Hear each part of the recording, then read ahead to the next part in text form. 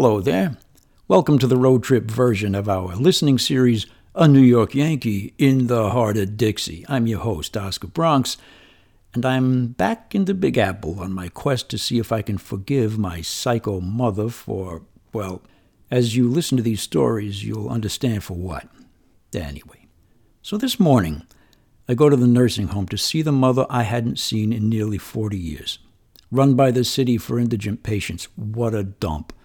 Overpopulated, understaffed, a place old, forgotten people go to die. It's sad. My mother's in bad shape health-wise, and she's not lucid. She caused some trouble when they brought her here, so she's been pretty heavily sedated and restrained. Apparently she stole some scissors to cut her own hair and tried to stab a staffer who tried to take them back. Anyway. So I call an old friend of mine, a doctor, Dr. Jerry, and I tell him what's going on. So he's going to come over tomorrow and ease her off the sedative so maybe she can get lucid enough to talk to me. She shares a room with this great obese mound of a woman named Mrs. Little, believe it or not, who's kind of nosy. First thing she says to me is, "So you're Falco's boy, the one who abandoned her, the lucky charm?" And then she kind of whispers to me, "I don't blame you. She's mean as a snake. They roomed us together because they know if she tries anything with me, I'll just sit on her." I think I'll get along fine with Mrs. Little. So I tried talking to my mother, telling her, "Hey, Mom, it's Oscar. Remember me, your son, your lucky charm," that sort of thing. Nothing. So I chat with Mrs. Little a while. I go out and chat with the staff for a while, come back to the room, try again to get some kind of response from my mother. Nothing. Doesn't look promising. Before I leave, though, I go over to her wardrobe and open it. You'll never guess what's there. Her other mother costume. Remember I told you about it yesterday? Long black coat, conservative dress, even the long dark wig. All there after all these years. So I reach in the pocket, and sure enough, there's the music box I told you about. I take it out, I sit down next to her, I crank it up, and I open it and let it play right there on her pillow, close to her ear. I thought her eyes kind of twitched some, and she seemed to grimace, but I'm not sure about that. Anyway, it's obvious I'm not going to get any response while she's sedated. I did not feel hopeful at all, or forgiving. Luckily, I brought some encouragement. An old pack of cards I got from my old buddy Manny Conrad, and each card has a grace written on it. I pull it out of my shirt pocket, thumb the top of the first card up, the Queen of Hearts. I push it up a little more so I can see the grace. Then I get up, say toodaloo to Mrs. Little, go back to my hotel, and here I am. I have to tell you about the Queen of Hearts. Maybe it'll help you understand my predicament. All right. So I'm about 11 years old when this happens. As I told you yesterday, Hans was, among other things he did for the Falco Five, a playwright. He wrote scripts for the plays the Falco Five would put on, but he also tried to sell them to the big shot theater companies in New York, and like my mother, he kept getting shot down. But one day, he gets word from one of his Broadway contacts that a major theater company wants to put on one of the plays he submitted. It's a play called The Queen of Hearts, and it's based on that crazy character in Alice in Wonderland. And not only that, but he wrote the lead role specifically for my mother, Falco. The way she speaks, her gestures, her look, her timing, everything. And if there was ever a character in fiction my psycho mother was perfectly suited to play, it's the Queen of Hearts, with all her vain and violent insanity. Of course, she still has to audition. But let me tell you, this is the happiest, most positive time I had ever seen in our home. It was like her ship had finally come in. Now, like I told you before, I never went to school. Laura taught me to read and write, and I went to the library whenever I could. And so one day, my mother's practicing for the audition, and I'm at the library, and I meet a girl. I had seen her before in the neighborhood, once or twice at the library, and we had kind of exchanged glances once, and I'm intrigued, kind of itching to make her acquaintance. So I see her among the stacks, and she's reaching up, trying to snag a book on a high shelf, and I see my chance. I offer to get the book down for her, even though she's as tall as I am, and she says, "Please." And I could have gotten a footstool, but no, I had to climb up on one shelf to reach up, and suddenly the bookcase starts to tip, and I jump down and push it back, but not before about 24 books come crashing down on top of us. And the librarian immediately comes to see what happens, and she scolds me and tells me to use the footstool or I'll be kicked out, and the girl and I look at each other, and she starts to laugh, and so do I. And I tell you, sometimes being a klutz is a real icebreaker. So we start talking, in library whispers.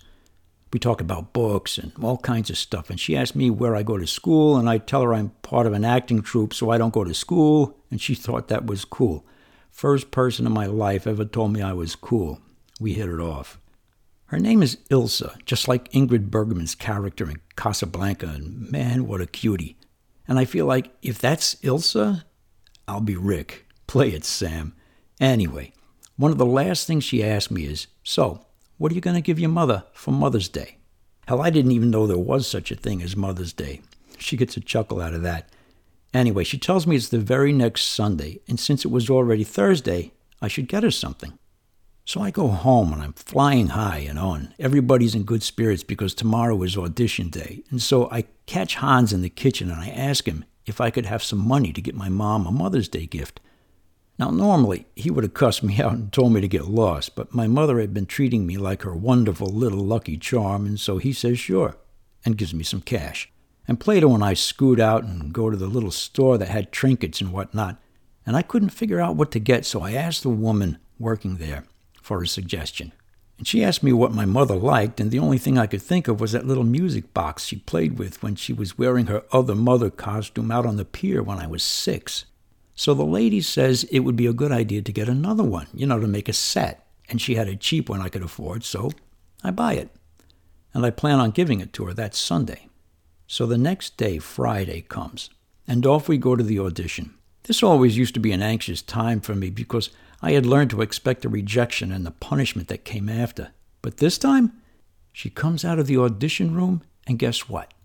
She's smiling. First time I had ever seen that. She says they're inviting her back for the following Monday for a second audition. So we're standing on the subway platform, waiting for the train to go home.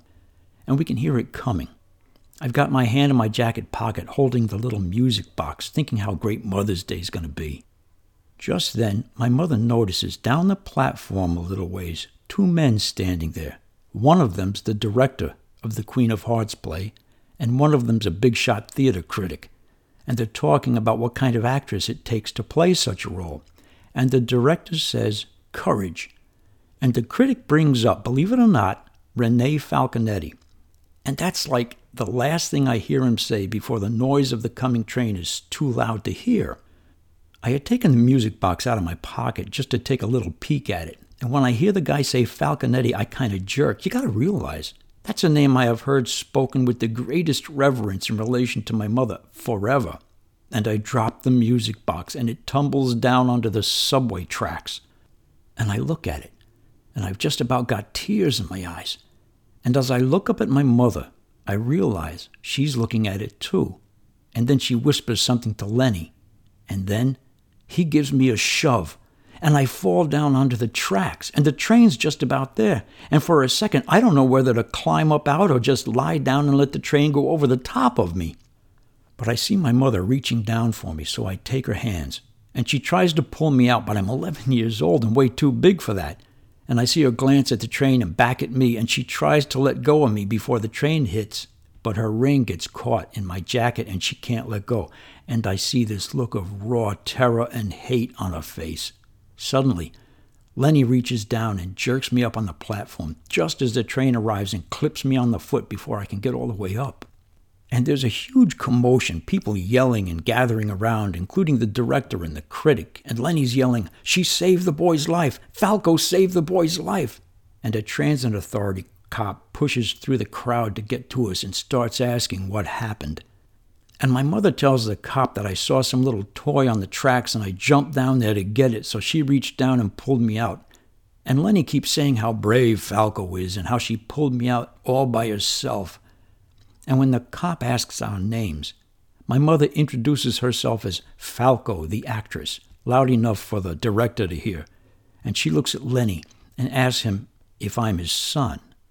And Lenny says, yeah, that's my son, Oscar. And he says I do dumb stuff like that all the time. And he thanks my mother profusely for being courageous enough to save his son's life.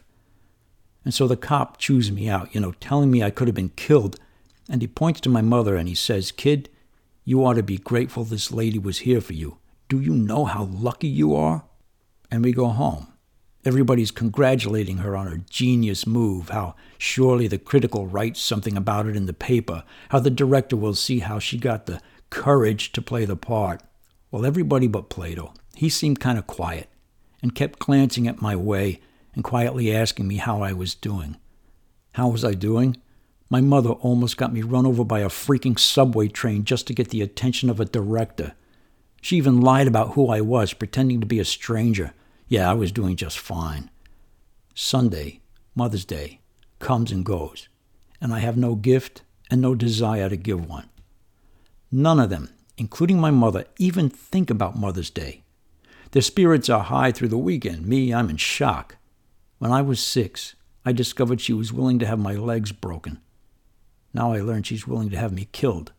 It's a pretty grim realization. Monday, she gets the call. I watch her face twist into anger, and she slams the phone down, then picks it up and heaves it at Hans. She lays into him, hitting him, kicking him, screaming at him, accusing him of failing her. And he's cowering and crying like a whipped dog. He tries to blame me as usual, but she just yells at him, "It was your script. The boy had nothing to do with that."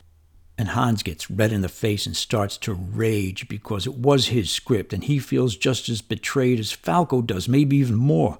And he's screaming about the bitch of Broadway, meaning the producers and directors and critics and all the hams and hacks masquerading as stars and all the corrupt bastards who make the decisions and how they're all venal and greedy and stupid and blind to great art and how it's time to get revenge after all these years of rejection.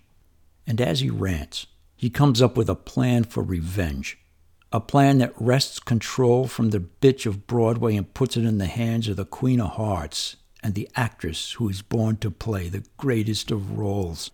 He's all hunched over like some demented Igor or Gollum, froggy eyes bulging, red in the face, foaming at the mouth, spittle flying everywhere, wheezing and squealing and groaning as he spews out this sewer of consciousness about rewriting his script to crucify the bitch of Broadway like it's never been done before. And they do it from a flatbed truck on Broadway with blaring speakers right in front of the theater on opening day. And it would expose the corrupt bastards once and for all. And it would chase away the audience and financially strangle the production. And it would bring the entire edifice of Broadway down in flames. And the only one left standing high above the rubble would be Falco, the Queen of Hearts, in all her glory. It will be a revolution, he says. And my mother keeps staring daggers at him. And finally, she points at Hans and says, "Make it happen." And then she looks at the rest of us, and her eyes fix on me, and she says, "All of you, make it happen." And she walks into her dressing room and slams the door. It's 6 weeks to opening day. Hans is obsessed. He's a slave driver on the rest of the Falco 5 and me, but on himself even more. I'd be surprised if he slept more than an hour a night. He rewrote the script and set up the rehearsals. Somehow he got a flatbed truck and the materials for the set and the costumes, the PA system. When we weren't rehearsing our parts, we were building the set, sewing the costumes, practicing the makeup. Anyway, his plan basically has 6 main characters, one for each of the 5 cards in a poker hand, a royal flush in hearts, including, of course, the Queen of Hearts, plus Alice. Now, Hans wrote the Queen of Hearts role for Falco, and he wrote the Alice part for himself. But my mother nixes that. She insists that the role of Alice be played by me, yours truly, Oscar Bronx, the kid who doesn't have an acting bone in his body and hates acting to boot. And Hans is devastated. He pleads with her. He argues his case every which way he can, but she stands firm and orders him to make the change and shut up about it. So he does. But he fumes about it, and I can tell he hates me for it. Doesn't let my mom see it, but he sure enough lets me see it. And I know he's going to make me pay. I don't know how, but somehow. We stay busy like never before. Strangely enough, the only thing keeping me from being totally miserable is the work. I actually loved working with my hands and building the sets and making costumes and setting up and testing the PA system and all that stuff. The busier the better. And so the big day finally comes. We get the set all arranged on the back of this flatbed truck. Everybody's in costume. We test the PA system to make sure it's loud and obnoxious.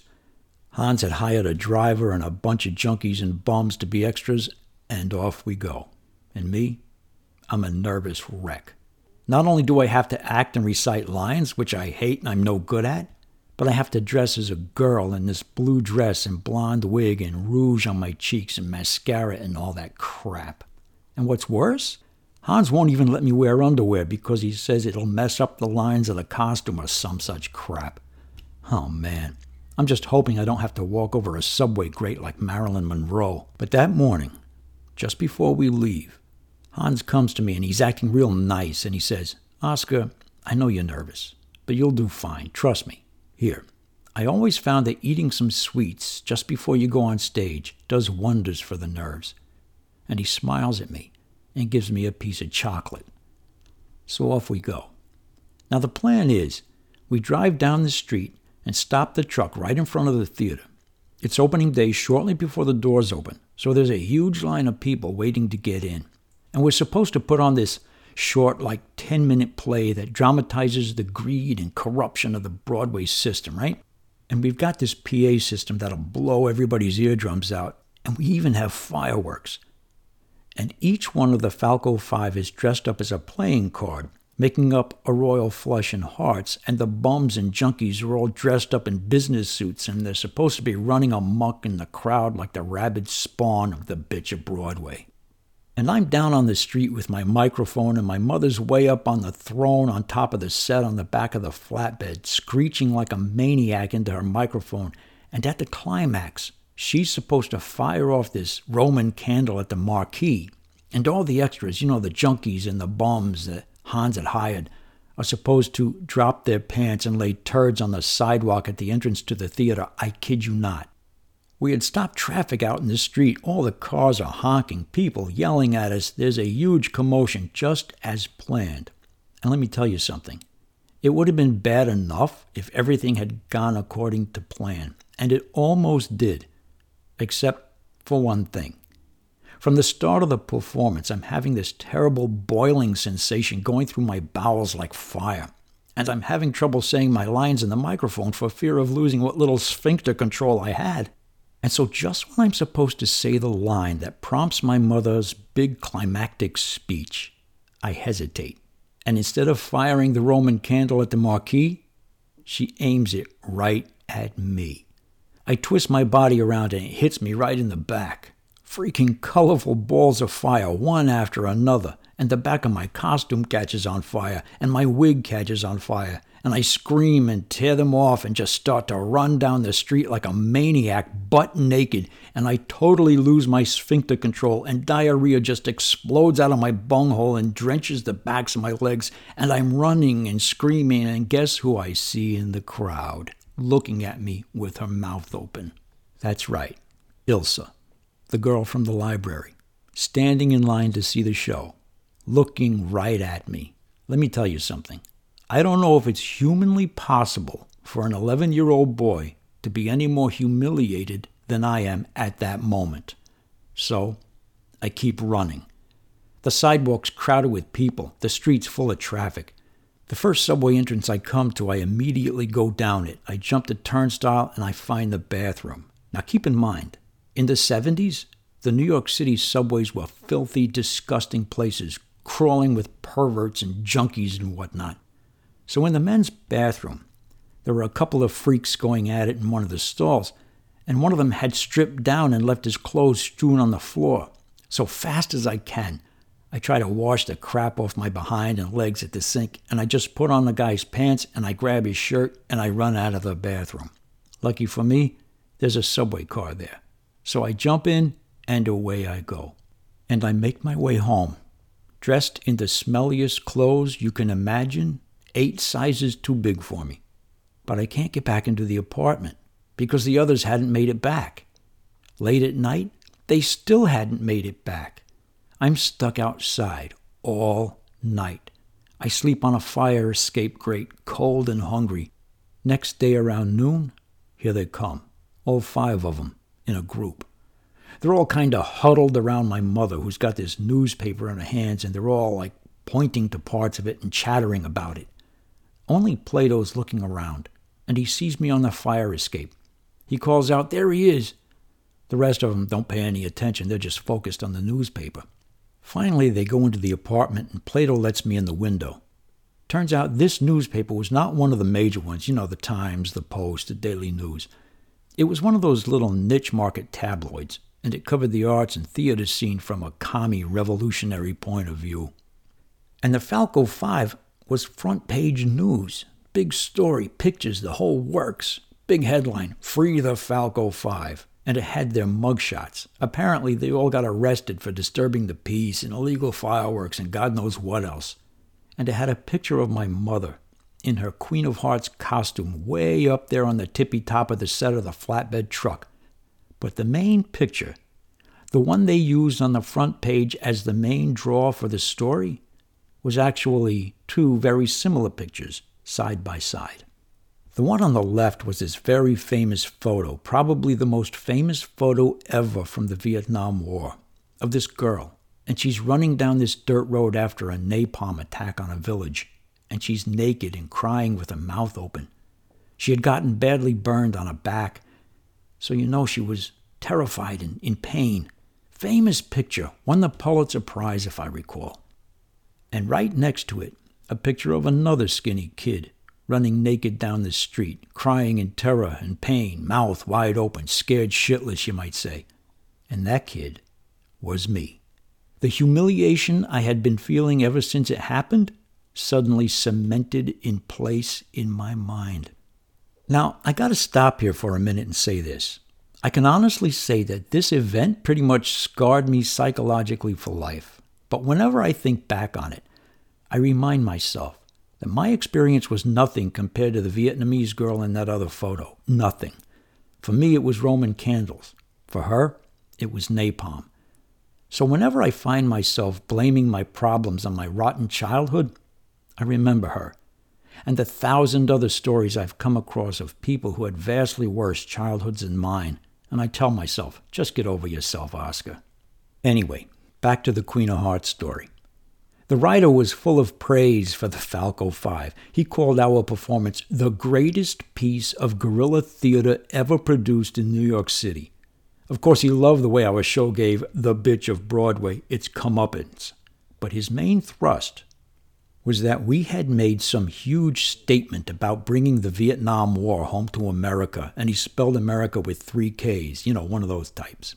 Of course, no such political statement was remotely in the minds of either Falco or Hans, but they were ecstatic with the praise and the attention. They had to be.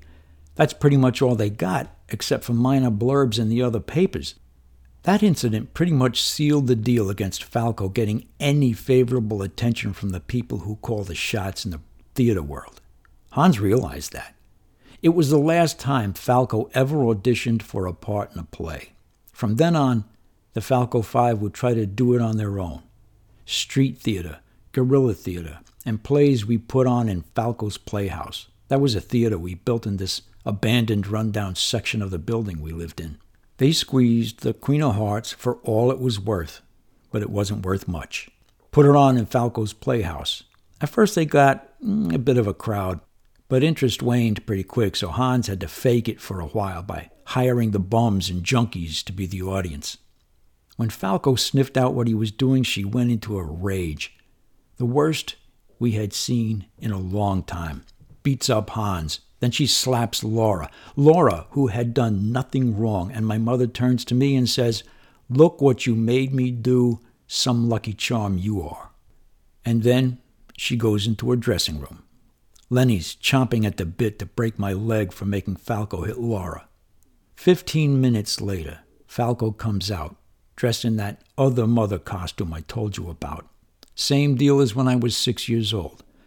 She leaves the apartment, walks down to the pier, Plato and I follow. We watch for a while, and Plato says to me, "Go on. You know your line. Say whatever you said last time." Last time. That would have been, 5 years before when I was 6. But I remembered it like it was yesterday. This time, though, as I walk up behind her, I'm thinking, I am not climbing up on that railing to tell her I'm a lighthouse. I mean, this was a woman who nearly got me killed in the subway, having me pushed onto the tracks with an oncoming train, and then humiliated me in front of the whole world, but worse, in front of the first girl I ever had any interest in, and she still blames me for her failure. So I'm angry. But when I get close, I hear those chimes again. She's got the music box out. I stand there behind her and listen for a minute. Then I climb up, stand on that flat top of the railing like a lighthouse. I look out over the water. I see a ship, seagulls, clouds. I look down. I see the water. I see my mother looking around as if she's trying to spy someone. An image flashes in my mind of both of us falling into the water. I wonder if she can swim. I know I can't. I look out again. "There's a ship out there," I say. "Is it mine?" she says. "Hard to tell," I say. I wave to the ship. "I guess we'll know when it gets here." Then I jump down and I say to her, "Come on, Mom, let's go home." Anyway, that's my Queen of Hearts story. Make of it what you will. Well, that's enough for tonight. Tomorrow I'm going to meet Dr. Jerry at the nursing home. See if he can adjust her dosages to where she's lucid enough to talk to me. I'll let you know how that goes. I don't know about you, but I'm bushed. Time to hit the sack. Anyway, thanks for listening. This is Oscar Bronx, signing off for Little White Cabin. If you haven't already, go to our website, littlewhitecabin.com, and bag yourself one of our novels. As my old buddy Manny Conrad would say, see you in the funny papers. Peace.